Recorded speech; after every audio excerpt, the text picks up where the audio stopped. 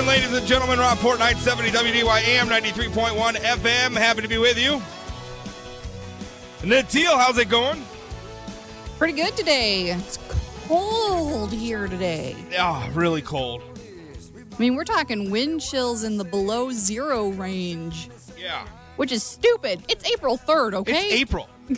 What is this nonsense? What's with March going out like a lamb, by the way? Fake news. Well, it's supposed to come in like a lion and go out like a lamb, or come in like a lamb and go out like a lion. We got lions on both ends. I think it was just lions. It was lions all the way down. It's useless. It is what it is, I guess. Stupid. I don't know.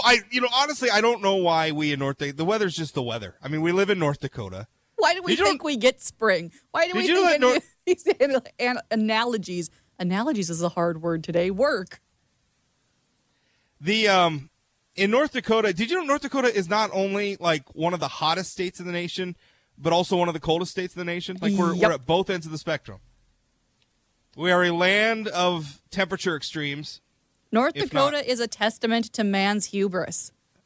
Yeah. Man looked in God's eye, spat in it, and said, I will live where I choose. And God said, fine. Yeah.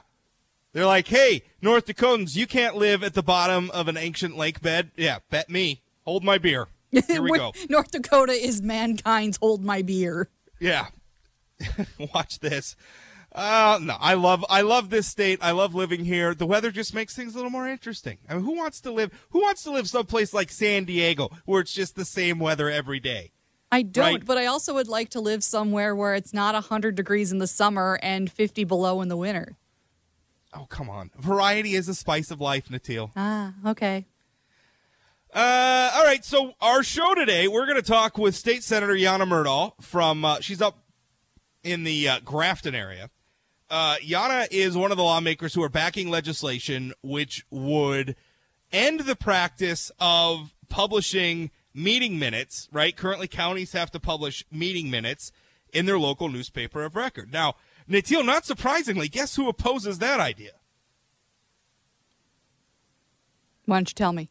The newspapers. I could probably tell you why they oppose it. And we've actually had Grand Forks Herald publisher Corey Wenzel on the program defending the practice. I can tell you why. Guess how much it costs counties to publish their meeting minutes in North Dakota newspapers? Oh, gosh. For a biennium. Oh, for a biennium. Oh. So it's a two-year budget cycle. Several thousand. No, well, for all the counties. For all the counties. Because they all have to do it. It's a law. Several 100,000. 3.7 million. Well, way more than I was expecting. I wasn't even going to touch $1 million. Yeah, that's the because when they're proposing legislation, they get what's called fiscal notes, right? So they have to estimate what the fiscal impact, cost or benefit of a given piece of legislation. $3.7 million to publish over the course of a 2-year biennium. So it's a not insignificant amount of money. That's a big revenue stream, particularly when you start thinking about, a lot of that money probably goes to some of these, small, weekly newspapers. I mean, it's an important revenue stream for them. But to me, I don't know how I feel about this. On the one hand, I grew up a digital person, right? I grew up in a digital age. Computers.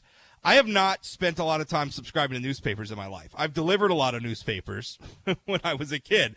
I haven't really been a newspaper subscriber. I mean, it's always been sort of the news is something I've always gotten on the internet. So I understand the appeal of that. And I understand a lot of people saying print's dead. Even though thousands and thousands of people still subscribe to the print editions of their newspaper, I think the general feeling is that eventually is not going to be a thing anymore. So why are we still paying to publish these meeting minutes on dead trees? But I think an interesting argument to make is, do we want the government to be the only stewards of this information? Because if you think about it, when you publish these notices, when you publish these meeting minutes, you've now created a record with a third party, an independent party. So if you have any shenanigans going on with, well, we're gonna change the dates, or we're gonna change some line items or so, and manipulate the data towards some nefarious end, you can't really do that when it's been published in the newspaper. You can do it because what this bill would do is say, well, the counties can just publish this stuff on their own website.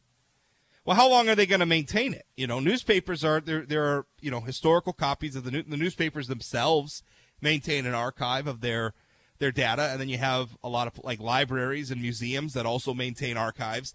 There's records. So I think it's more complicated maybe than some people let on. Anyway, Yana supports the legislation. She thinks it's the way to go. We'll talk with her about that coming up at 1 o'clock, plus the rundown at 1:30, plus your phone calls at 701-293-9000, 888-970-9329, email talk at WDAY.com. Did you hear about the new thing? We had, what was it? Tide Pods. Remember when we had the thing where people were eating Tide Pods? Yep, that's old now, though. Tide Pods are passé. Yeah, guess what the hot new thing is, apparently. I don't know that I want to know. I didn't want to know either, but I learned about it in my local newspaper. Okay. It's snorting condoms. Why are we doing that? I don't know. It's a challenge that people are putting out. Oh, geez. On YouTube. I remember the days when, like, the YouTube challenges were just sort of stupid and cute. Well, some of them were okay. Like that ice bucket challenge thing was cool, and it actually raised a lot of money for, what was it, ALS? Yep, and that one did very, very well. But, I mean, even some of, like, the ones that weren't about, raising awareness and funds for research into a very, very horrible disease were not this stupid. But now, like, once we hit Tide Pods, I thought we had bottomed out. I'm afraid we haven't bottomed out. Well, what I could get some of them. Like, I'm going to challenge somebody to see if they can do a certain number of push-ups a day, or challenge somebody to see if they can, I don't know, who can jump the first. I don't know what sort of challenges that they're doing. There used to be, like, there was a phase where everybody was doing Chubby Bunny. Do you remember playing Chubby Bunny as a kid? No. You put marshmallows in your mouth and say Chubby Bunny, and you have to keep putting more marshmallows in your mouth and continue to say Chubby Bunny until you can't say Chubby Bunny anymore. Okay. So that something like that. It's kind of cute. It's kind of funny. Yeah, okay. they were harmless. And then Tide Pods happened. I mean, Tide Pods was like an extension of like the hot pepper challenges or whatever, where you'd eat something really hot and have to, like, wait a minute before you could have any milk or something like that. But even that wasn't, I mean, you were still consuming a food product. It's still meant to be eaten. Right. Well, I don't understand what are you doing? Like, snorting a condom? To me, that's not even funny. That's just stupid. But here's what I'm wondering, though. How many people are actually doing this? Like, how many people actually ate Tide Pods? Do we know? I don't know. Well, the Tide Pod thing was interesting because it started off as a joke. Like, there was this idea that Tide Pods, like, people looked at Tide Pods and thought, oh, man, why do I want to eat this so much? Because it looked like candy and whatever there is. So, like, people were making memes and fake images of, like, Tide Pod donuts and things like that. And it was all fake. Until somebody stuck one in their mouth and posted it to YouTube. And then the Tide Pod challenge became reality. And so I'm afraid that, like, condom snorting... Wasn't there something about, like, a hoax where they were putting out a thing about people, like, cutting themselves over Justin Bieber years ago? Oh, geez, really? Yeah, there was a hoax about that. I mean, some of this stuff... But I guess what I'm wondering is how many people actually do this? Like, how many people are actually snorting condoms versus... Maybe a very small number of people are doing it, but some reporter picked up on it, and then it just goes viral because someone picks up that report, and then that report gets picked up by somebody else, and then that report gets picked up by somebody else. And the next thing you know, we've created this perception that there's all sorts of people who are snorting condoms up their nose or eating laundry detergent when there's really not. And I think it's an interesting question because it plays into a lot of the things we're talking about today.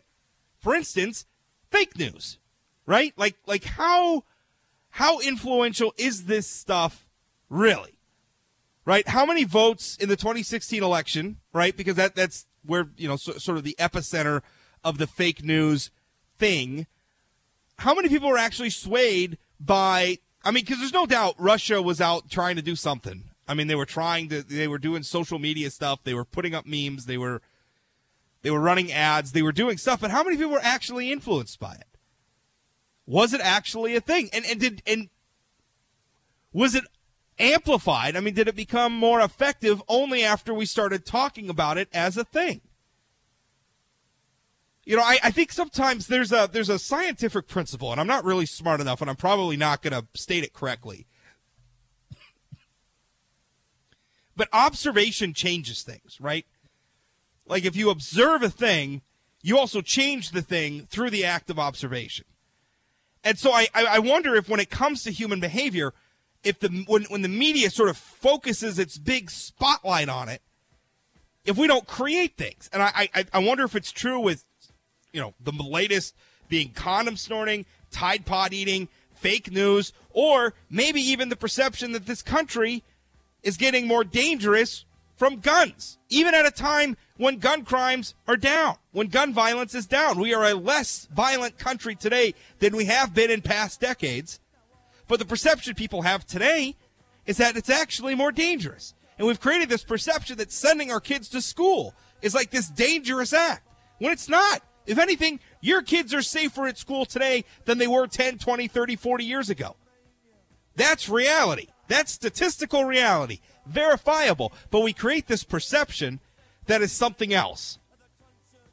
And I think that's really interesting. What do you think? 701-293-9000, 888-970-9329. Email talk at WDAY.com. We'll be right back. Don't go away. Stop running, but I have no fear, 'cause London is drowning.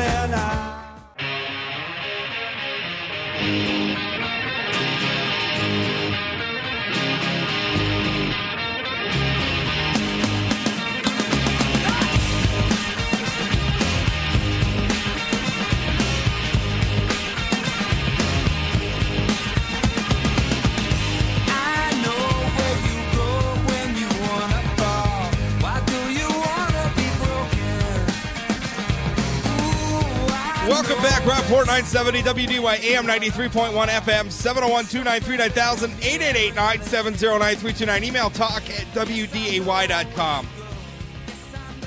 Whether it's snorting condoms, which I guess is the latest thing that the media tells us that people are doing, whether it's snorting condoms or eating Tide Pods or whatever, fake news, Russians, influencing the election, or the perception that school has become this dangerous place for American students. How often do we create self-fulfilling prophecies in the media? I mean, how often do something's not necessarily true, but we create the perception that it's true, and then it kind of becomes true? And I'm not saying that's true for all of these examples, but Natil, I think it's true, like what you were just describing with the Tide Pod challenge. I mean, it started as a joke, and then it became real. I mean, do you think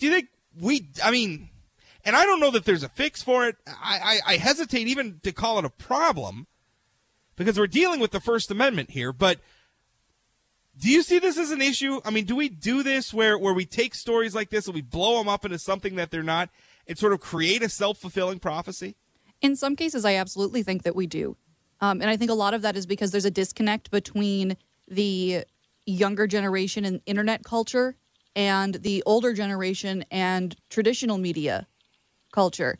Because a lot of times I think that major newsrooms aren't quite hooked in with what is considered internet culture by the younger generation. And so they'll see like a story somewhere where someone made up a story about someone eating a Tide Pod and run with it. And then they find all of the other like images and things that have been made up to go with this fake online thing. And then it becomes real because it hits traditional media. And I think that disconnect is definitely part of the problem. Well, that's part of it, because traditional media outlets have lost a lot of funding. You know, the decline in print media, additional competition from the internet. I mean, there's a lot of explanations for it. But there's no question the traditional news media has less resources. And so what they get stuck with are a lot of people who are just sort of out looking to. You have people, a smaller number of people tasked probably with creating more content than ever before. Absolutely. And so I think that could create a situation where they fall into well, here's the thing, and this will probably get a lot of clicks, so let's write. And I think it maybe even starts, it's supposed to be sort of like a dog, man bites dog, funny, offbeat story, but then we turn it in, and next thing you know, we're doing like think pieces on people eating Tide Pods, and I'm not even sure how many people even did it to begin with. I'm certain some did, but how widespread was it? How widespread is this condom snorting thing? And it's also not just that, too, because I would argue, just today, I was reading an editorial in the state's newspapers from, he's a safety officer here in the state of North Dakota, works for I think it's the North Dakota Safety Council. But anyway, he's talking about the statistics about, crime in our schools being staggering and that there's this epidemic, but he doesn't cite any specific statistics. And what I think is he's just kind of running off a perception that he's getting from the media, and the perception isn't accurate. There's no question that school shootings are bad, and they're terrible. They're awful. Nobody wants them to happen, and they do happen, and that's scary, and that's terrible. But the truth is your kids are safer at school than they were 40 years ago. Statistically speaking, your kids are safer at school now than they were 40 years ago. America is a less violent country than it was 40 years ago. That's reality. But how many people understand that reality on a day-to-day basis based on the drumbeat of coverage they get from the news media? Whatever you think we ought to do, and I'm not even saying that reality means that you have to oppose gun control. I'm just saying it's reality. It's a fact. But I'm not sure it's a fact people understand because the news media creates a certain perception.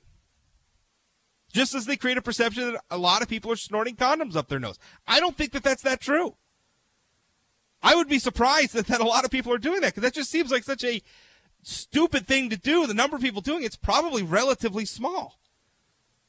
The other problem is that even though that number is relatively small, once the mainstream media hooks into something, they start expanding the audience to people that would not otherwise have been exposed to the Tide Pod challenge or the condom challenge. And then you artificially manage to increase the number of people partaking in the stupid activity. It's and it's not even a modern phenomena too, because I think we just got done talking about how it's sort of tied to. I think it's unfortunate there's a lot of news media reporting that's just sort of, people are outraged on Twitter about so-and-so, or people are outraged on Facebook about so-and-so. I hate those news. That's not even a news story. People are angry on social media. That's not, I hate those news stories. I don't know why we waste our time with them. Other than I guess they get a lot of play on social media, but stuff like that bothers me. But it's even like you roll back the clock a lot. There's been a lot of stuff about, like the Satanic Panic. Remember that, Natil, from another age? You were too young. I was a little young. Satanic Panic. I remember the Satanic Panic. I remember when like the heavy metal was making kids kill themselves, and Dungeons and Dragons was making kids worship Satan, and everything was terrible. Which I got to admit, all the coverage just made me want to listen to heavy metal and play Dungeons and Dragons. But it was out there. That's my point, though, because like you say that you're like, I just want to listen to heavy metal and play Dungeons and Dragons. Well, all these stupid articles about Tide Pods and condoms are just going to make stupid kids want to go eat a Tide Pod. I think the same's even true. We talked about it back when the Parkland shooting happened. There is scientific research that has gone into the idea that that school shootings become viral, right? Where you'll see sort of echoes when you have one bad one, and then you'll see sort of copycats.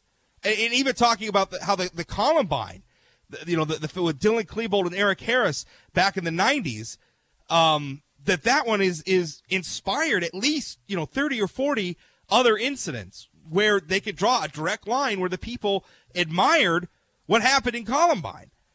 So again, there you have a situation where for me it was the Satanic Panic.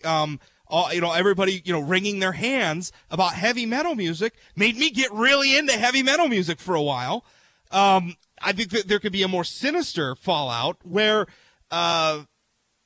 it makes disaffected people who are probably already sociopathic or on the edge, tip over the edge and think, well, this is a way for me to express my anger and my angst is to do this. It's a scary thing, but boy, I sure extrapolated a lot from a news article about people snorting condoms up their noses. But I think it's all connected. I think it creates a perception where there's a lot of people snorting condoms up my nose. Should I maybe try this? Maybe if I film myself snorting a condom up my nose and put it on Facebook, I'll get more Facebook friends. And if you're listening to this, I'll tell you, snorting a condom up your nose is not the way to get friends. Maybe just try being nice to people. Get somebody a birthday present or something. More to come straight ahead. This is the Rob Report, 970 WDY AM 93.1 FM. We'll be right back. Don't go away.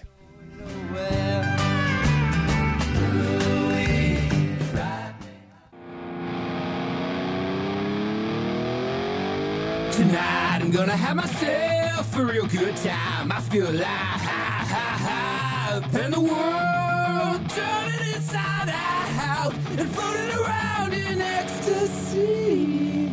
Don't stop me now. Hey, Natil, you know we've had this big mystery this week about who's going to be the keynote speaker at the NDGOP convention? Have you solved the mystery? I can break a little news right now. Guess who it's going to be? Who's the mystery? Who's the mystery guest? Prepare to be underwhelmed. Oh, man. We talked about this. We talked about the overhyping.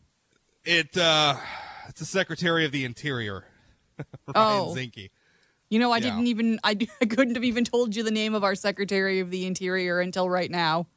He used to be a member of the House of Representatives from Montana. I still wouldn't have been able to tell you that. Ryan Zinke. Not a good get. Not a good get. Not a great for the Republicans. Get. I mean, granted, Mike Pence, the vice president, was just here. It's true. And we are expecting the president to make a trip here at some point Donald during Trump the election is season. Almost certainly going to be on the campaign trail for Kevin Cramer. But they, Ryan Zinke, the Secretary of the Interior, is going to be at the NDGOP convention, which I don't know. I don't know. And I don't know how much it matters. I don't know how much people pay attention to this, but Heidi Heitkamp and the Democrats had Joe Biden, former Vice President Joe Biden. That's a pretty good get for them. Ryan Zinke, not so much for the Republicans. And especially taking how long it took them to nail that down, really built up a lot of hype. And then for it to be the Secretary of the Interior, granted, cabinet-level position, but honestly, like you said, Natil, how many people can name who the Secretary of the Interior is? I can, but I'm a dork, so I'm not. See, I'm a dork about this stuff. Like, if it had been like Secretary of State, yeah, that would be one thing, or the Secretary of Defense. Yeah, but Secretary of the Interior, not a big get. Not a big get, but poor Republicans. It is what it is. So anyway, that's going to be it. Let's see, what else were we going to talk about? Oh, we were talking about this that census question. We had a guest last week from Rice University, sociologist, talking about this issue over asking about citizenship on the 2020 census. And we're going to do it. The U.S. Trump's Commerce Department announced. Too bad. They should have got the head of the Commerce Department to speak at the NDGOP convention. We've got all these great ideas. Why didn't they talk to us? Do you know who the Commerce Secretary is? No. Yeah, it's Wilbur Ross. Anyway, the Commerce Department announced that they're going to ask about citizenship on the 2020 census, and of course, Democrats flipped out, and now we have a bunch of states and cities filing lawsuit against the United States government about asking this question. I'm reading now. This is from Reuters. A group of U.S. states and cities on Tuesday filed a lawsuit to block the Trump administration from asking people filling out 2020 census forms whether they are citizens. The lawsuit, filed by 17 states, Washington, D.C., and 6 cities, challenged what it said was an, quote, unconstitutional and arbitrary decision announced last month by the U.S. Department of Commerce, which oversees the Census Bureau, to add the citizenship question. Now, I'm wondering, how is it unconstitutional to ask about citizenship? I can understand arguing. I mean, to me, I'm willing to have a debate about whether or not it makes sense as policy to do it, right? I mean, we can have that debate. Does it make sense as policy to ask the question about citizenship, right? Are we going to deter the count? Because the census is primarily used for apportionment, right? So we're going to apportion Congress, specifically the United States House of Representatives, based on the census. I mean, that's why the census was created in the first place. Now, since then, we use it as a survey for a lot of other things, demographics and whatnot. But, and from that perspective, people are saying, well, we want to count the non-citizens because, well, like it or not, they're here, they're using roads, they're using public services. We need to understand what their count is. So if you ask about citizenship, though, you may not count them, you may get an inaccurate count, and then the value of the census from a policy-making perspective is diminished. I can understand that, but how is it unconstitutional? Like, can you? I mean, why is it unconstitutional? I don't understand. I couldn't tell you. Like, I don't understand that particular argument. Arguing that something is unconstitutional usually has to have some root in the Constitution, and I'm not sure what. Do you have a constitutional right not to be asked about your citizenship? No, and obviously you don't have a constitutional right to not be asked about your citizenship. I can understand some of the arguments that our guest made the last time he was on about people can lie. You know, it really may not have a good impact on the truthfulness of all of the answers altogether, but I don't think that the constitutionality is something you can argue about. Yeah, which makes I mean, this just seems frivolous now. I mean, we got 17 states and 6 cities suing the United States government because they're asking whether or not you're a citizen on the census. And the thing for me, because Natil, I agree with you. I agree with what you're saying about, you know, people could just lie or whatever. But to me, you ask about citizenship. And by the way, we've asked this question in the past. The census done under Bill Clinton, I believe, included the question. I think censuses, is that the correct plural? Is it censuses or censi? I would assume censuses. Censuses? That just sounds funny to say. Censuses. Well, sensei doesn't sound right either. It doesn't. That sounds like something like a martial arts instructor. Or is that sensei? Sensei? I don't know. Boy, are we down a rabbit hole. I don't understand and answer the question. Also, like, I understand wanting to get good data for the census overall, but the point is to apportion Congress. And I don't think you apportion Congress based on anything than citizens. And when we asked our guest about this last week, he didn't have a good answer to me on that. If the constitutional mandate for the census, the reason the census is in the United States Constitution is to apportion the House of Representatives. That should be done based on citizenship, nothing else. What do you think? 701-293-9000, 888-970-9329, email talk@wdy.com. Corey, you're on. What's up? Good afternoon. Yes, sir. Well, yes, that's the reason it's for, and that's the only reason it should be for, the census should be for, is to apportion. Because most municipalities today have much better mechanisms to figure out how much population they have within their area. Namely, usually, like, city sewer and water services are a much better indication of how many people you have within your city than obviously census data, and goes every year too, versus, you know, census is done only every 10 years. It's a pointless exercise except for apportioning the House of Representatives, like you said. Yeah.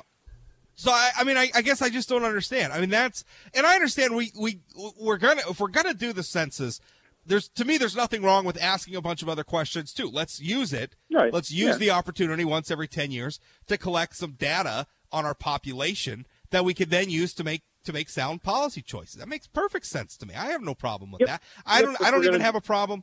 I don't even have a problem with non-citizens responding to it, being counted. But they should be counted as non-citizens. They should be counted as non-citizens because it wouldn't be fair for, I don't know, Arizona to lose a House seat to Michigan because of non-citizens, or vice versa, or any other state. I mean, it shouldn't. This stuff matters. I mean, based on the census, Some states are probably going to lose members of Congress. Other states are going to gain them. That's the reason we do it, is to reapportion. And if that happens based in any part on account of non-citizens, well, now there's a problem. And that doesn't, I don't think that makes a person xenophobic for feeling that way. It's just Congress should be apportioned based on citizenship, nothing else. Yeah, pretty simple, but yeah, all of a sudden it's become a big debate, just like everything else, unfortunately. So, all right. Thanks for the call, Corey. Appreciate it. 701-293-9000, 888-970-9329. Email talk@wday.com. Critics of the citizenship question say its inclusion might dissuade immigrants and perhaps many citizens from being counted, with a disproportionate impact on Democratic-leaning states. Well, listen, if Democratic-leaning states have a bigger representation in Congress because of illegal immigrants, well, then they should be impacted. Natil, don't you feel that way? Like if California has a couple extra congressmen because of their illegal immigrant population, I don't think that should be the case. Those representatives should be apportioned somewhere else. I agree with you to a point there, but I also do feel for states like California that do have high populations of not just undocumented immigrants, but the dreamers. And I think that those people are left in a lurch, and those states. See, but the solution for that is not the census. The solution for that is not the census. But my problem is that the census is going to take place before that gets worked out, and that might be factoring into why some of these states are fighting so hard. Yeah. I mean, well, if that's the case, well, then get something going on a path to citizenship. Well, unfortunately, we can't do that anymore because Donald Trump has now come out and said that he's done with negotiations. Yeah. That there's no more deal on the table. Yeah, but it takes two to tango, right? He's had it on the table for a while. Where were Democrats rushing to get that done, too? I mean, they shut down the government over it. You know, and now he put it on the table, and they didn't want to make a deal with it. Then their thumbs were in their mouths, and they were doing nothing. So, I mean, there's plenty of blame to go around. Trump, Democrats, Republicans, everybody. But, I mean, to me, fine, you're right. That is a valid question. What are we going to do about the immigration status of the dreamers who are here? I mean, let's answer some of those questions. But to me, that's not an argument against asking about citizenship on the census. For me, that's an argument towards solving those problems, so that when somebody comes and asks you about citizenship, it's not an ambiguous question. I just wish that problem could be solved before the census happens, because the census happens every how many years? Every 10. And we do updates, but the census for apportionment, the Constitution, every 10 years. Now, and so we won't have a new apportionment for another decade after this. They do community surveys, and they right, but in terms of apportionment, that's every 10 years. And by the way, a lot of states use, so it's not just Congress. Like here in North Dakota, we will, after the census is completed and the data is in place, we will redistrict. There will be a redistricting committee. We will redraw the lines here in North Dakota even, and make decisions about how many legislative districts we have and which parts of the state have a certain number of legislators and everything else. I mean, so it's not just at the national level, it's at the local level that this impacts too. So I don't know. I don't see what the big deal is, but 17 states suing the federal government, as well as 6 cities, led by New York Attorney General Eric Schneiderman, who likes suing the Trump administration a lot. He's done it a lot. I don't know. Well, hey, now, we sued the Obama administration a lot in North Dakota. We sue the federal government a lot in North Dakota, regardless of who's president. 701-293-9000, 888-970-9329, email talk@wday.com. We'll be back right after this. Don't go away. Hey, I'm gonna get you too. Another one bites the dust.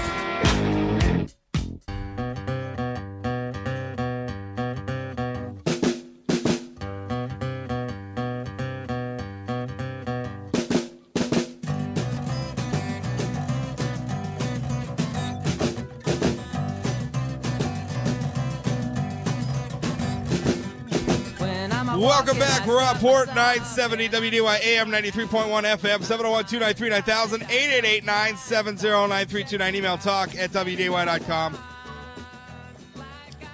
Yeah, news is Ryan Zinke is the is going to be the keynote speaker for the NDGOP at their convention this weekend, which is just, I don't know. I mean, maybe it doesn't matter. Maybe it doesn't. I'm just so completely underwhelmed by it.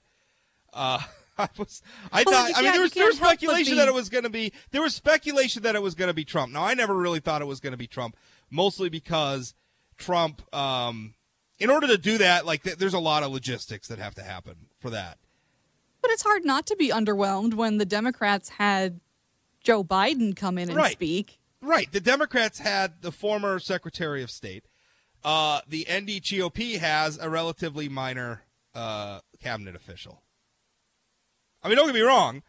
Secretary of the Interior does an important job. Absolutely.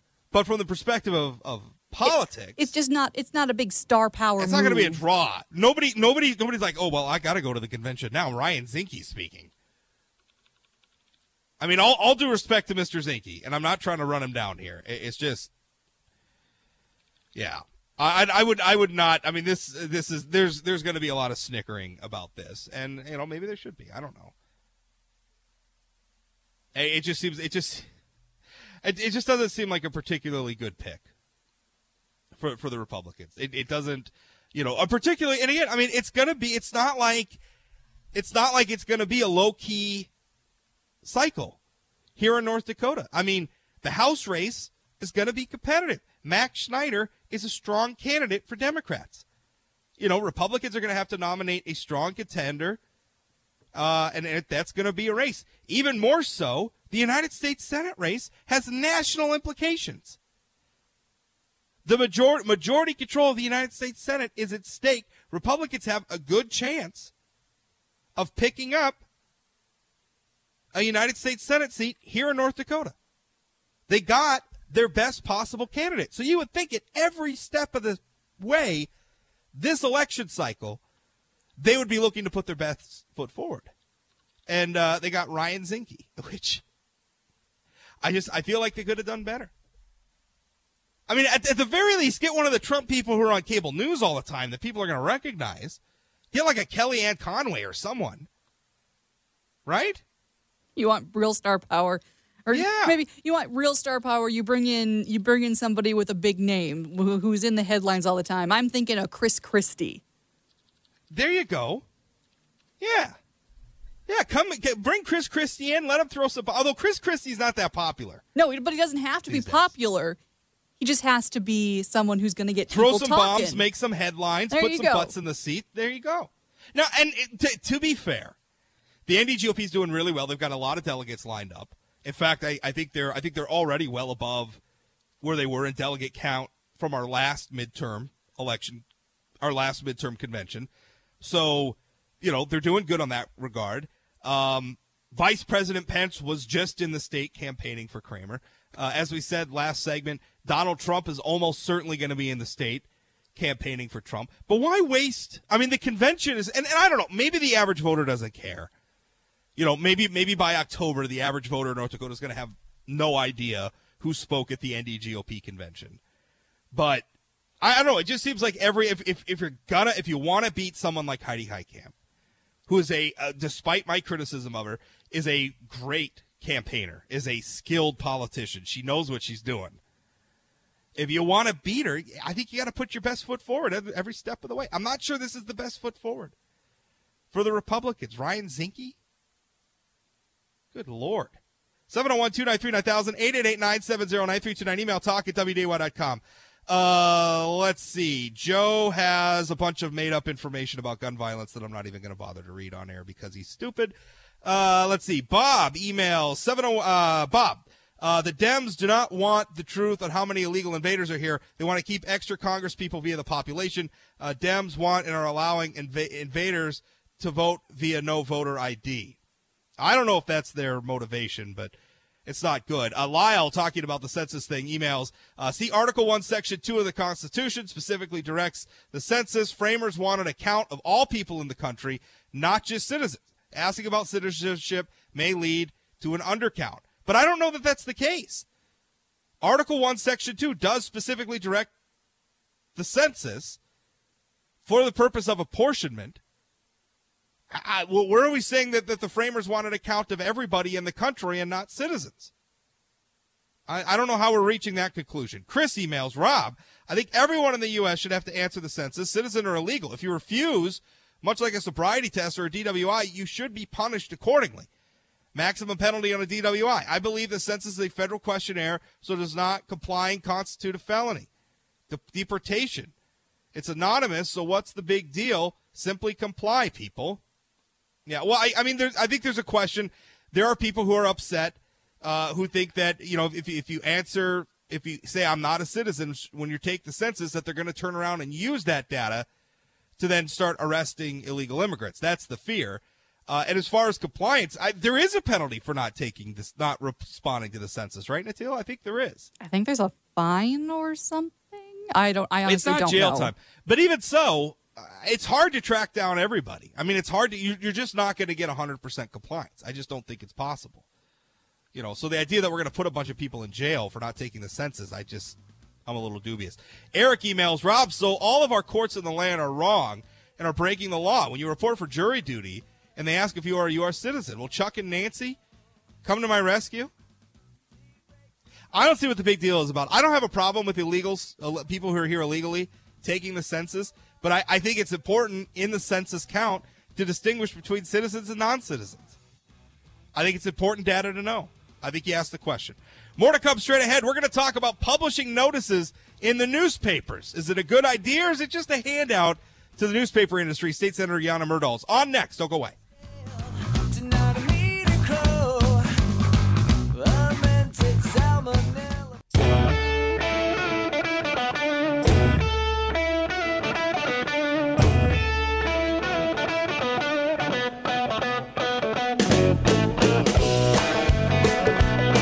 Headline from the Bismarck Tribune, media reps tout value of publishing North Dakota County's public notices. Do you read the public notices section of your newspaper? I do, but we've already confirmed, Natil, I'm a big dork. It's true. I actually once got a story out of the public notices section.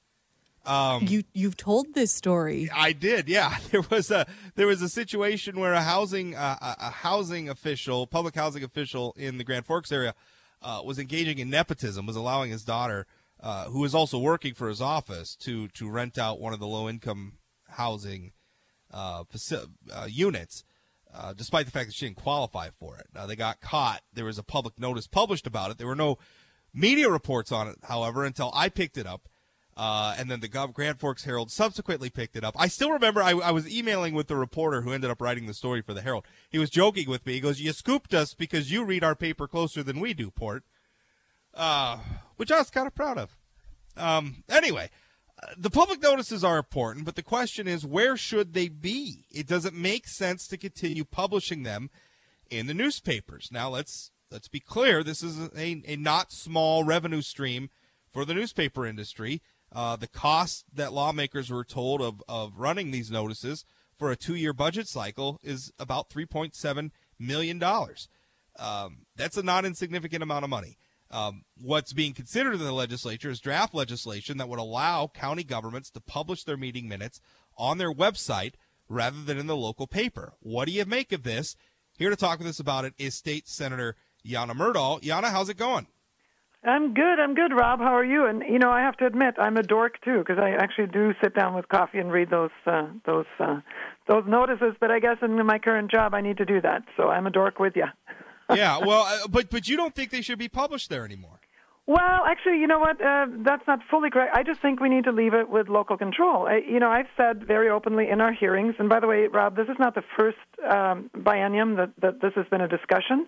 And right. I get that it's kind of an emotional discussion. It's kind of, we're in this paradigm shift from paper to internet. I get all that, and I'm certainly not the best data person either.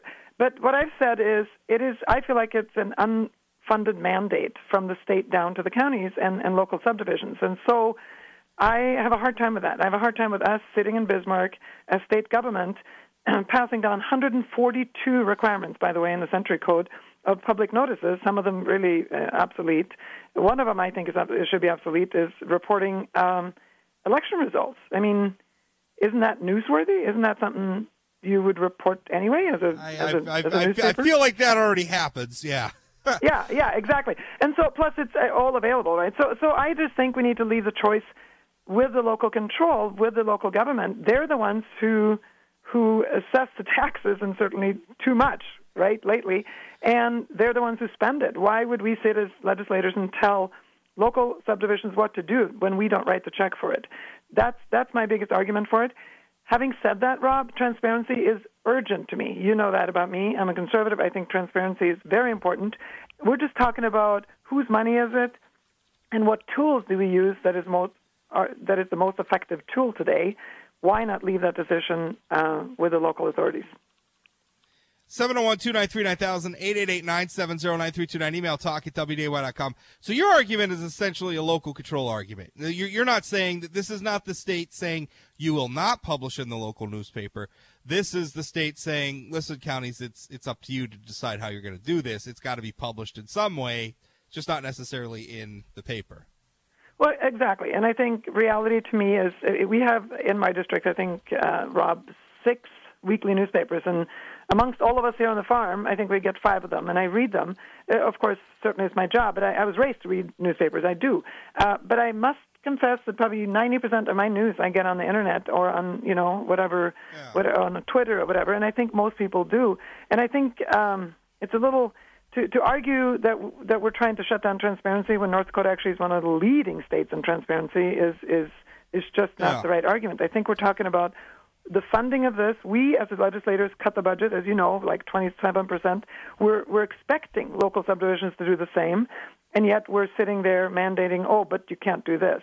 And like I said, I understand the local newspapers and the newspaper industry is invaluable. I think I pay $35, $40, $50 a year, Rob, to get that paper. I'd gladly pay $10, $15 more to get that paper. Having said also that we're trying to not be transparent, I used to sit on the school board here. How many people show up at the school board or the county commissioner meeting or the city council? That's usually 0 for years at a time. Yeah, but that's not a very good argument for putting less information in the paper. And listen, I don't, because I think, there's obviously, there's no question the newspaper industry has a financial interest here. There's just no doubt. It's $3.7 million, almost $2 million a year in revenue flowing to the various newspapers in the state to publish these things. That's not a small amount of money. That said, to me that's irrelevant. To me, the decision shouldn't be made on. This was never intended to be a subsidy of the newspaper industry. Should not be a subsidy of the newspaper industry. It should be based on policy. What's best in terms of keeping our citizens informed? What about this question though? Because I go to some of our rural areas. They do not have very sophisticated websites. Putting this data on there, granted, will not necessarily a sophisticated process. There's probably going to need to be some money to build out some websites so that they have the capability of doing this and training people to do it and making sure they can keep up doing it. Because I have a feeling, just posting it on Facebook or something's not going to cut it. Yeah. Is that correct? And we discussed that, and this is a very worthy discussion to have, and that's why we didn't make any decisions yesterday, actually, in committee. We're going to keep looking at it through this interim and suggest something by next session. One of the people that came yesterday was a company out of California, which is the biggest company now. It's called OpenGov, I think, .com, that are doing this in states like Ohio, West Virginia, Pennsylvania, rural and cities, and are given the tools. And yes, there's a cost to that, and I get that, but I think entering the 21st century here, just like our governor says, Rob, we need to go more digital. We need to be, a leading state for doing technology. I think actually long term, and I was trying to get that kind of conversation going yesterday. If we put on the internet, if the local subdivisions decide to do that, or decide to do both, or there's nobody denying the papers putting the notices in there anyway. They just wouldn't get paid for it if the local subdivisions or local people decided so. But I think to say that we don't have the systems ready now is does that mean we're not going to go forward and get them ready? And so I think we need to look 10, 15 years down the road, because if we can get these on the internet, I can sit and compare Park River's budget with Coopertown's budget on one page on my computer if I use OpenGov. So, and that might actually eliminate costs long term for the counties. Well, why and the don't we cities. do it? here's the thing, because the counties are saying, well, we don't want to go through the expense of putting this on, publishing this in the newspapers. Okay, fine. I remember a couple of legislative cycles ago, a former state representative by the name of Blair Thorson from District 44 in Fargo introduced legislation. He's the reason, by the way, we have an online statewide spending database. If you want to search the state's checkbook and see who they're spending their money on, that's searchable. Yep. It's on the Office of Management and Budget website. Blair tried to get legislation to expand that reporting down to the county governments, and the counties opposed that too. So here we were trying to create, a statewide database of this sort of information. And now, granted, that was, specifically budget information, but still a statewide database of this sort of information. And that also was opposed to the counties, which doesn't give me a very good feeling that the counties really have transparency in mind here. And the other thing that worries me is... That's a good argument, and I think I'm not going to speak for the counties, but in my district I've heard basically 50-50 from county officials, certainly from newspaper people, from residents, kind of 50-50 on this.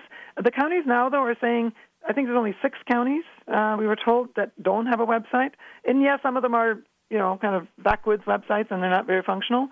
What we're saying is let them decide. And then your power is at the ballot box, right, Rob? So I always say, sure. If you don't like what your commissioners, if you don't like what your school board, if you don't like what your city council is doing, then get involved, get to the ballot box, and change that.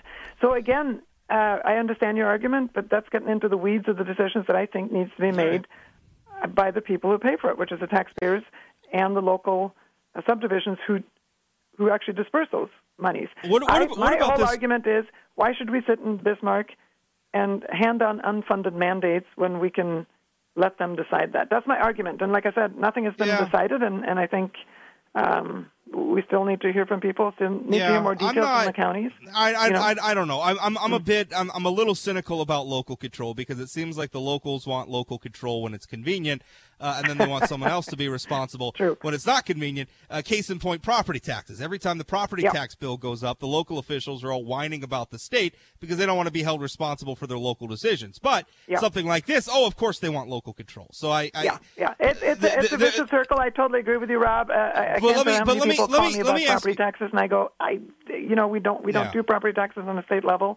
So part of it is education. People need to be educated of who's in charge of what. But again, I can't wrap my head around an unfunded mandate from the state. Right. It was like social services. We picked that up because that was an unfunded mandate on the counties. So the state picked that up. That's my argument, but I'm open to hear more arguments as the year goes on. Let me throw one more curveball at you, because I don't care about I don't care about if we print the notices on dead trees and deliver them to everybody's doorstep, and I don't care one way or the other whether we're paying the newspaper. I mean, to me, the revenue, even though I work for a newspaper company, to me the policy should not be about whether or not it's good for the newspaper industry's bottom line. That's not what it's about. Exactly. But what about this? I like the idea that by publishing this information, and I don't care how the newspapers publish it, if they publish it on their own website, if they publish it in print, I like the idea that we're essentially creating a record with a third party with this information in it. And I can't imagine a situation where people are going to play around with this stuff, but I worry if the government has exclusive control of that information, and the only place you get it is a government website, what stops the government from mucking around on the website and changing stuff? Digital stuff's pretty ephemeral. Well, that was one of the arguments that the Newspaper Association had yesterday. They brought up the fact of Facebook and the Russian collusion. They brought up a lot of things like that. But let me flip that on you, since you're working for a big media thing. I can flip that on you. Yeah, that's right. And the people will say, I'm part of the mainstream media now. Fake news. What if the paper omits something? So those are all arguments that are kind of surrounding this, and I understand your argument, but I still come back to, I say it 100 times, unfunded mandate. Why should the state and why should Bismarck sit and tell local subdivisions that they have to spend money on something that they could do a better way when we are expecting them to cut budgets like we did? So that's my question.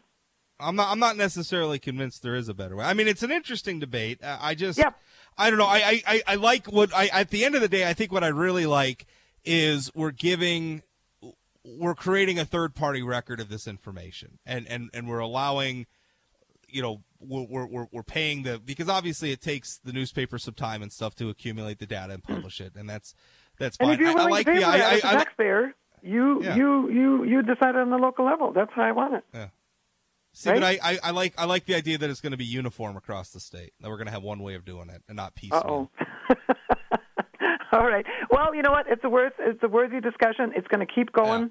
Yeah. And so if you're listening from across my district, it's going to keep going. And all of us sitting on that committee are digging our hearts and minds into this, and we would love to hear from people. So. I have a listener, Sean, asks, how about rather than requiring public notices, the state hosts a central website where all public notices need to be published to? The state would host this without cost to locals. Well, then it goes back to the states again, right? Instead of, but if you have it on, so if you're listening, go to OpenGov and check that out. That's just one possible solution that they can do. Hire them to do it. It is pretty amazing because I played with it when I came home last night. You can literally sit and if I picked up, and I'm just picking on towns now, so please don't, because Cooperstown, North Dakota doesn't have this and Park River doesn't have it.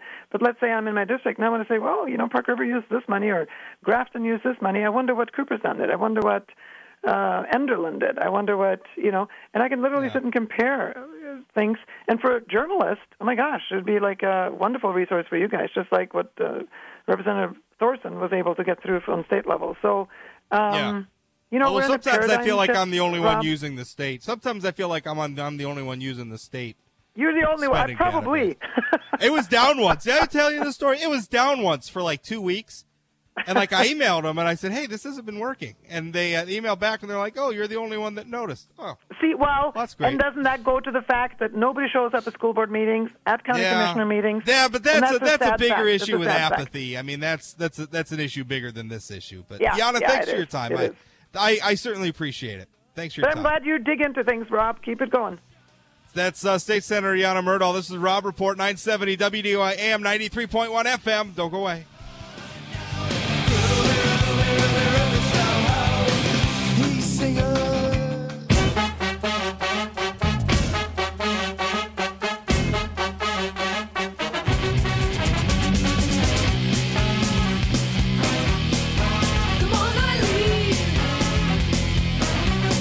Just finish up our discussion with State Senator Janne Myrdal about, and it's probably going to be a hot debate during the legislative session, not least because there's a lot of money on the line for the media. But it's going to be an interesting question. Sean sends in a message, says, responding to Senator Myrdal, he goes, the issue at hand is notifying the public of opportunities to engage in the political process. There needs to be a central place everyone knows to go, and a central website would be a good fit. People could also subscribe to alerts when things are changed or updates. I think there already is on the North Dakota Secretary of State website a repository for public meeting notices. That's a thing that exists already. As a matter of fact, I just pulled it up. North Dakota Public Meeting Message. And you can select your agency. You could create an RSS feed and get the notifications that Sean's talking about. So that already exists for public meeting notices. I mean, I'm scrolling down the list here. We have the Aeronautics Commission. We have the Bank of North Dakota. We have the Beef Commission, Bismarck State College, the governor's office, on down the line. I mean, you click on one and you can find out when their meetings are, see their agendas, stuff like that. Stuff like that's not bad. Let's see. Email, got some emails here. Chris emails, government computer systems always cost more than expected. Look at Minnesota with their DMV issues. If we want to reduce costs, then negotiate cheaper publishing costs with the papers. Don't let some fast-talking California software company sell us a money pit. Yeah, that's a good point. And I'm not so sure, Natil, I don't understand why we wouldn't want – it would seem the needs from county to county, and this is a bigger issue than the notices. But, I mean, a lot of the online stuff, there's a lot of variance when you go from city to city, county to county, to the sort of information you can get on websites. Some are great. Some are pretty much non-existent. Well, and a big part of that comes from county funding. Some counties have more people to pull more funding from than others. Well, I don't understand why. I mean, these are all political subdivisions of the state. They all have a lot of the same needs, right? You want a place to go so that you can find out what the holiday schedule is for garbage pickup or when the next meeting of the county commission is. I mean, it's a lot of the same information. I don't understand why the state can't just create like a template website and then just create iterations of it for every political subdivision. Do you really want to know how ridiculously easy that is? I know how easy it is. I literally built my job today is because I built a blog 15 years ago. Like, this is not well, and today it's even difficult easier. You can go to Wix.com and pull together a fully functioning website in half an hour. It wouldn't be hard. Like, I use WordPress as the back end for my blog. It wouldn't be that hard to just set up a bunch of WordPress sites, right? Because you could just literally propagate copies of the same thing and then fill in some different, just make it a fill in the blank. It'd be like a Mad Libs, right? It's just fill in the blank. Because in this, right? Because in this specific case, you're not necessarily worried about protecting people's sensitive data or anything like that, because nobody's going in there it's to just public information. Yeah, it's a public information website, and the point is to have that information publicly. See, but even there, I think there's a lot of things we could do. I think we're doing a better job of consolidating at the state level. Getting to a point where you log in and you could do everything you're going to do from the state, from renew your car tags to get a deer license, right? Like, that should all be one login. You're dealing with one entity, the state of North Dakota. Granted, it's different. So I don't understand, like, if you want to pay your water bill, why that can't all just be run through the state too. Like, just do it all through one place. There's no reason we can't be doing that other than politics are complicated, and then you get into food fights about local control. But it just seems like there's a lot better stuff that we could be doing about this. Well, and in my opinion, just because the state of North Dakota has provided a centralized location for all of that information to go, doesn't take control away from the local entities that are providing that information. Your local it's just county, a clearinghouse. The local county still gets to decide when it goes up, how much of it is going up, when they're going to hold the meeting, what they're going to do with the meeting. It's just a Exactly. notification system. I mean, all the website is just a place to get information. It's not that hard. It doesn't need to be that fancy. And once you got it plugged in, you can set it up to push the information out to social media automatically, push it out to, there's a lot of fun stuff you can do to allow people to interact with their government in ways that are really useful. That's the sort of thing that we want. And, I thought that we were going to get some of that from Governor Burgum. That seems pretty slow in coming. And maybe it's not entirely his fault because, again, you run into this local control thing. And it does drive me nuts. Locals want local control when it's convenient for them, but they don't want local control when it means taking responsibility for something that might make the voters angry. All right, more to come straight ahead. Rundown. Coming up next is the Rob Report, 970 WDY AM 93.1 FM. Don't go away. You won't go my way. The Rob Report. The Rob Report. On 970 WDAY. The Rundown. All right, Natil, what's out there? Generation Z is already bored by the internet. I'm not surprised. I'm not either. Internet's kind of old news now. It's not just that the internet is old news, but there's this idea by the older generation that because we have the internet in the palm of our hands all the time, that there's so much we can be looking at and focusing on all the time that it's practically impossible to be bored. But Generation Z, which is the current name being used for the generation that's roughly between 1998 and 2010 for date of birth years, has grown up with this. And so they spend a lot of time just aimlessly flicking through different social media feeds, opening and closing different apps, and they're bored. And personally, I think that's great, because what that tells me is that today's teenagers are no better off than I was when I was a teenager, because I was bored too. Yeah. Everybody is bored when they're a teenager. It's part of being a teenager. Yeah. Is that what we're calling them, by the way, Generation Z? That's what's being used right now, but I'm pretty sure that the way that generations are named involves waiting until they're actually of, like, adult voting age. Yeah. Traditionally, I don't know. I don't know if there's a rule for that. You know what I would have called them? What? Post-millennials. Huh? No. I like that better. You can't take the name of another generation and attach it to the... No, Yes, you can. can't. That's not a rule. It's absolutely a rule. What other generations are named like that, huh? Huh? All right. Listen, I think with the internet, I think there's also a fact, but it's just become a part of our life now. Like the internet's just an appliance now. Like it used to be this new thing. It was the future. It was this, that, and the other thing. And now I just think it's just not. It's not as wondrous as it once was, right? No, and I think that there are still a lot of sort of wondrous things being done utilizing the internet and just computer systems in general. I mean, VR is now something that you can just buy and have in your home, thanks to like the HTC Vive and whatever the other one is. I never remember what the other one is called.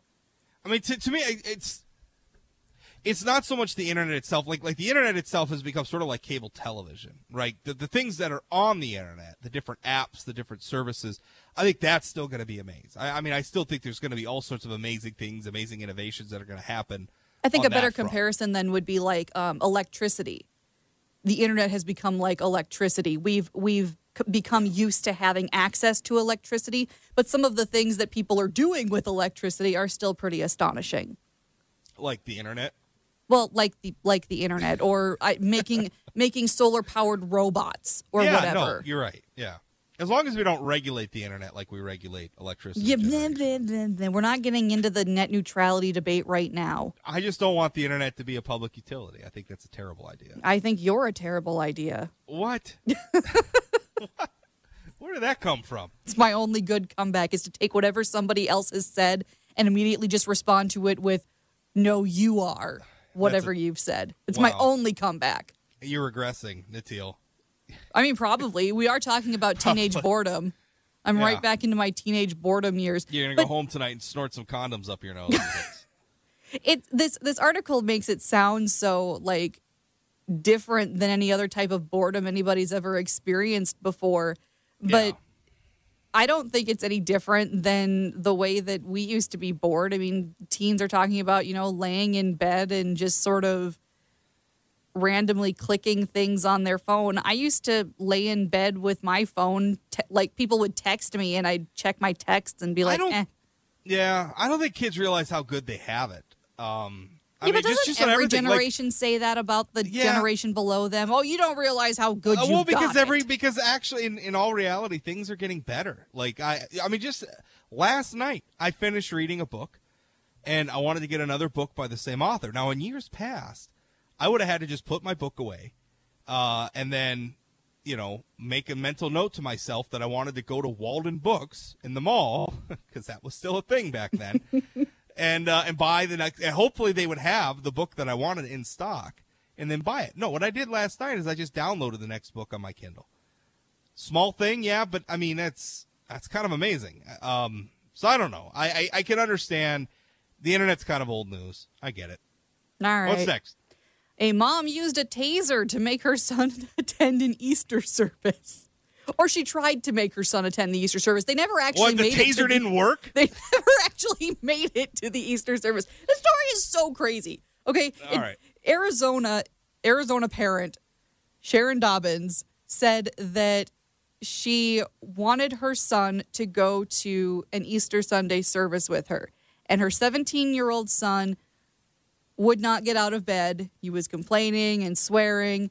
And she says she went into her son's bedroom, who was already on sort of like house arrest for not being a wonderfully upstanding young man, went into his bedroom with the taser, and she says made the tasing sound at him to get him to start moving his butt. Well, her story starts to fall apart when other eyewitnesses, including the police who saw the 2 marks on his leg where the taser impacted him, that she was lying a little bit. I just can't imagine. I mean, listen, my mother had some trying to get me to go to church was not an easy thing to do. And I'm pretty sure my mother would have resorted to a baseball bat a couple of times if she could have got away with it.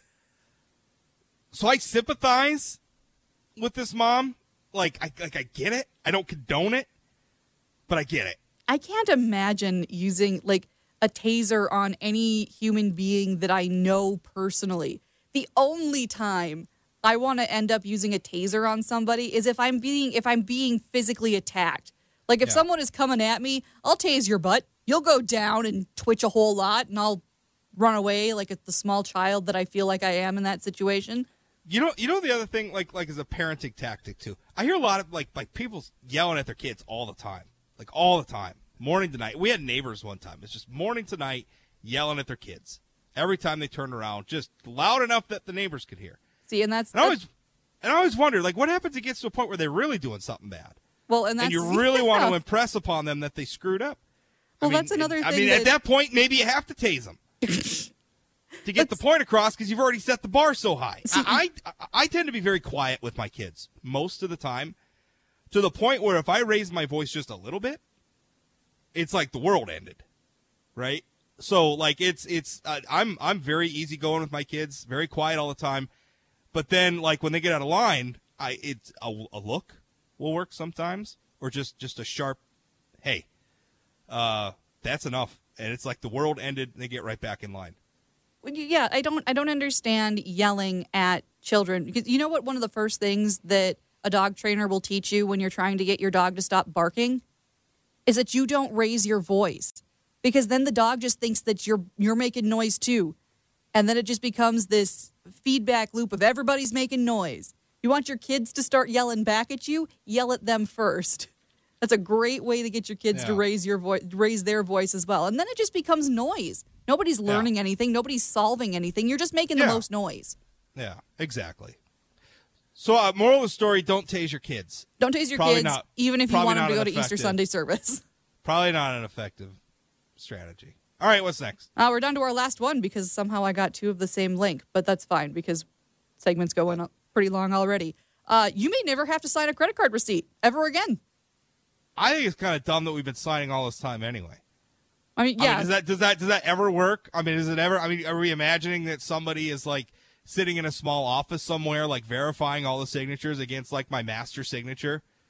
It's this one doesn't look the same. I think probably fraud. I think the most it ever really did for anybody was if you ended up in a situation where there was fraud, you could go back to see the receipts and say, oh, obviously I didn't sign this one. That's not my signature. See, but now sometimes, the other day, I went in the grocery store, and there was a nice young lady there who was selling coupon books or something for her dance team. Mm-hmm. And, I didn't have, because she asked me, and it was $20 to buy it. And I said, oh, well, I don't have $20 in cash right now. She said, well, I'll take a card. And she had a little phone thing with the swiper thing on it. Yeah, the little squares. Yeah, it worked great.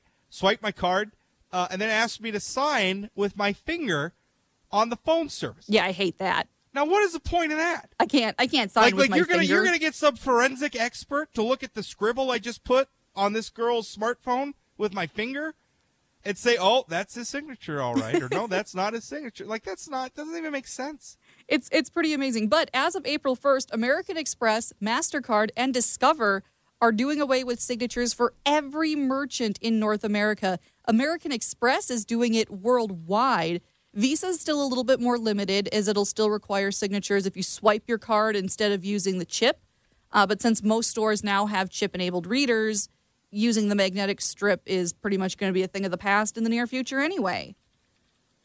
Yeah. So no more signing for whatever you're purchasing. I have one of my new card has the tap thing installed. I love just tapping.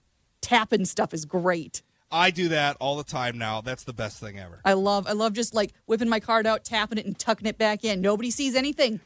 And you know the thing about it is even from the digital side, it's more secure because as I understand, because I use Android, so I have Android. It's Google. I guess it's you Google do the Pay Google now. Pay, yeah. Right. As I understand it, the way that works is it actually the app creates a one-time number that. And then that so actually they never actually see your credit card number. It's the same thing with the merchant. It's the same thing with the chip. The chip Okay, creates a yeah. one-time use code. Yeah. So basically, they never see your information. So that way, if you run into a situation where so-and-so store got hacked and they got all the credit card information, well, it doesn't impact you because they don't have your credit card number. They just have the one time. So, yeah, every time I see that, it works great. The thing I really like about it is the soda machines. You know how nice that is? Where you could just tap and buy a soda? Yeah, because I there like was that. so much space and time where it was like, I have my Trying card to get and the no dollars quarters. to work through the stupid dollar feeder things. Oh, that was terrible. Now I can just tap my phone, get a soda. I like it. Caller, Ken, you're on. What's up? Yeah, I was in credit card fraud for a couple of years, and while I didn't deal with signatures directly. Wait a minute, Ken. You were in credit card fraud. Tell us. What sort of people did you defraud? Well, no, I was on the receiving ends of phone calls from frantic people. Oh, you worked their for the bills. credit. Okay. I thought when you said you were in credit card fraud, I was like, wow, that's Yeah. quite a career. Where'd you go to college for that? Well, yeah. Hopefully, I stay gainfully employed. Otherwise, I got a lot of knowledge. There is a muscle memory, even though a lot of people, do their scribble. And what usually happens is you'll do the same thing over and over. So whatever it is, there's a pattern to it. There's people who can look and tell whether the scribble started from the left or from the right. Certain things. So when fraud comes down and you're trying to pick apart what somebody did or didn't do, you wouldn't think that there's much to it, but there is. Huh. So you're saying the signatures were actually valuable? Yeah, not like you're maybe signing your John Hancock to the Constitution, no, but they were whenever there was a fraud case, there was when did the signature happen? When did somebody report their card stolen? Lots of little pieces that you put together, and the signature was one part. I gotta think the ubiquity of like surveillance video too helped a lot too, because you have the time and the date of the transaction. No, nobody goes after that because you're basically sitting on the second floor in South Fargo and you're dealing with a fraud case. Nobody's getting that tape. I mean, it's not usually not that big of a deal. It's thousands of dollars maybe, but to be able to subpoena tapes, that doesn't happen. It could, but it never does. Well, Ken, that's interesting. Thanks for the input. Appreciate it.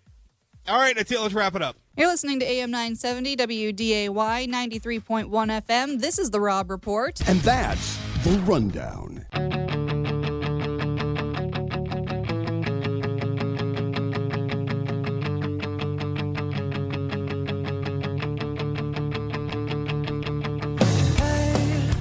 Welcome back. Rob Report 970 WDY AM 93.1 FM 701-293-9000 888-970-9329. Email talk at WDY.com. Until interesting news break on the medical marijuana front. Our state is still working towards implementing the medical marijuana law. But I guess I had never considered the implications in terms of the corporate farming law. Now, we had a decision come down on that today. Yeah. In fact, I was just reading the opinion, and it's interesting. I guess, and according to the letter opinion that Attorney General Wayne Stenjum issued today, what he's essentially saying is that the North Dakota Secretary of State was, quote, reluctant to register businesses that intend to apply for a compassion care center license because the statutory definition of farming in the corporate farming law includes horticulture. And horticulture is defined in the North Dakota Century Code as, I guess in the opinion, Stenjum says that growing a medical plant is within the plain, ordinary, and commonly understood meaning of what constitutes the practice of horticulture. But what he's saying is, he says, and I'm quoting from the opinion here, I quote, "The manifest purpose of the corporate farming law is to prevent certain corporations from directly or indirectly engaging in the business of farming or ranching by limiting their ownership of land. Thus, any corporation or limited liability company must be cognizant of its land ownership because if it owns or leases farmland or ranch land, corporate farming may apply." And I guess what he's saying, though, is that because medical marijuana doesn't necessarily need to be grown on farm or ranch land, that the ban doesn't necessarily apply. Because you can grow medicinal marijuana in a greenhouse or similar. It doesn't have to be grown on farmland. Now, as I understand this, though, if you do try to lease some or buy some farmland to farm, then I wonder if the corporate farming ban wouldn't apply. Now, what the corporate farming ban is basically corporations not allowed to own farm or ranch land unless that corporation is formed among relatives, close relatives as spelled out in the state constitution. Which discludes even relatives as close as first cousins. Right. And I don't like it, honestly. I think we ought to get rid of it. We're one of the very few. I think it's us in like Nebraska that still have them. We've tried to get rid of it in the past, haven't we? Well, the legislature tried, and they did create an exemption, although I think there's a lawsuit pending over it. But they did create an exemption for swine and dairy farming. They've got to be relatively small operations. So they did create an exemption from it. I don't understand. Like if you and I, Natil, can organize ourselves into a corporation to sell lemonade, or apparently to grow medical marijuana, or to do a lot of other things, why can't we form ourselves into a corporation to farm wheat? I don't understand why we can form a corporation to sell lemonade, but we can't form a corporation to grow the lemons that are going into our lemonade. Right. Yeah, exactly. Now the idea is it was created because they didn't want the big farm companies to come into the state and buy up all the land and drive out the small farmer. But, on the other hand, what it creates is a situation where a lot of times the farmers can't deploy economies of scale. I mean, that's one of the advantages of organizing yourself into a corporation, is that you can become bigger and you could spread some of the risk around. I mean, a corporate structure could not eliminate a lot of the risk from farming, because there's always going to be risk, but could certainly mitigate it. So anyway, I have problems with our corporate farming ban to begin with, but apparently it's not going to be an issue for medical marijuana.